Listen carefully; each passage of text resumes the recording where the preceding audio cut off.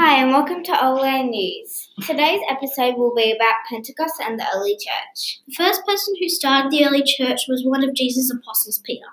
Who was the first pope? The first pope was Peter, and Peter also built the first Catholic church. Peter was the leader of the apostles once Jesus died.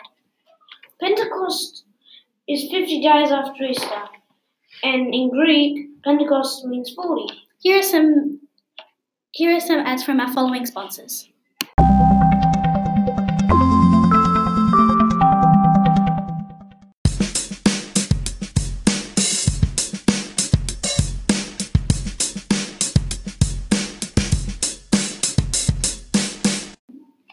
Does the church do anything special for Pentecost? On Pentecost, they put up red decorations to celebrate Pentecost in the early church. Pentecost has three main symbols: flames, winds, and the dove.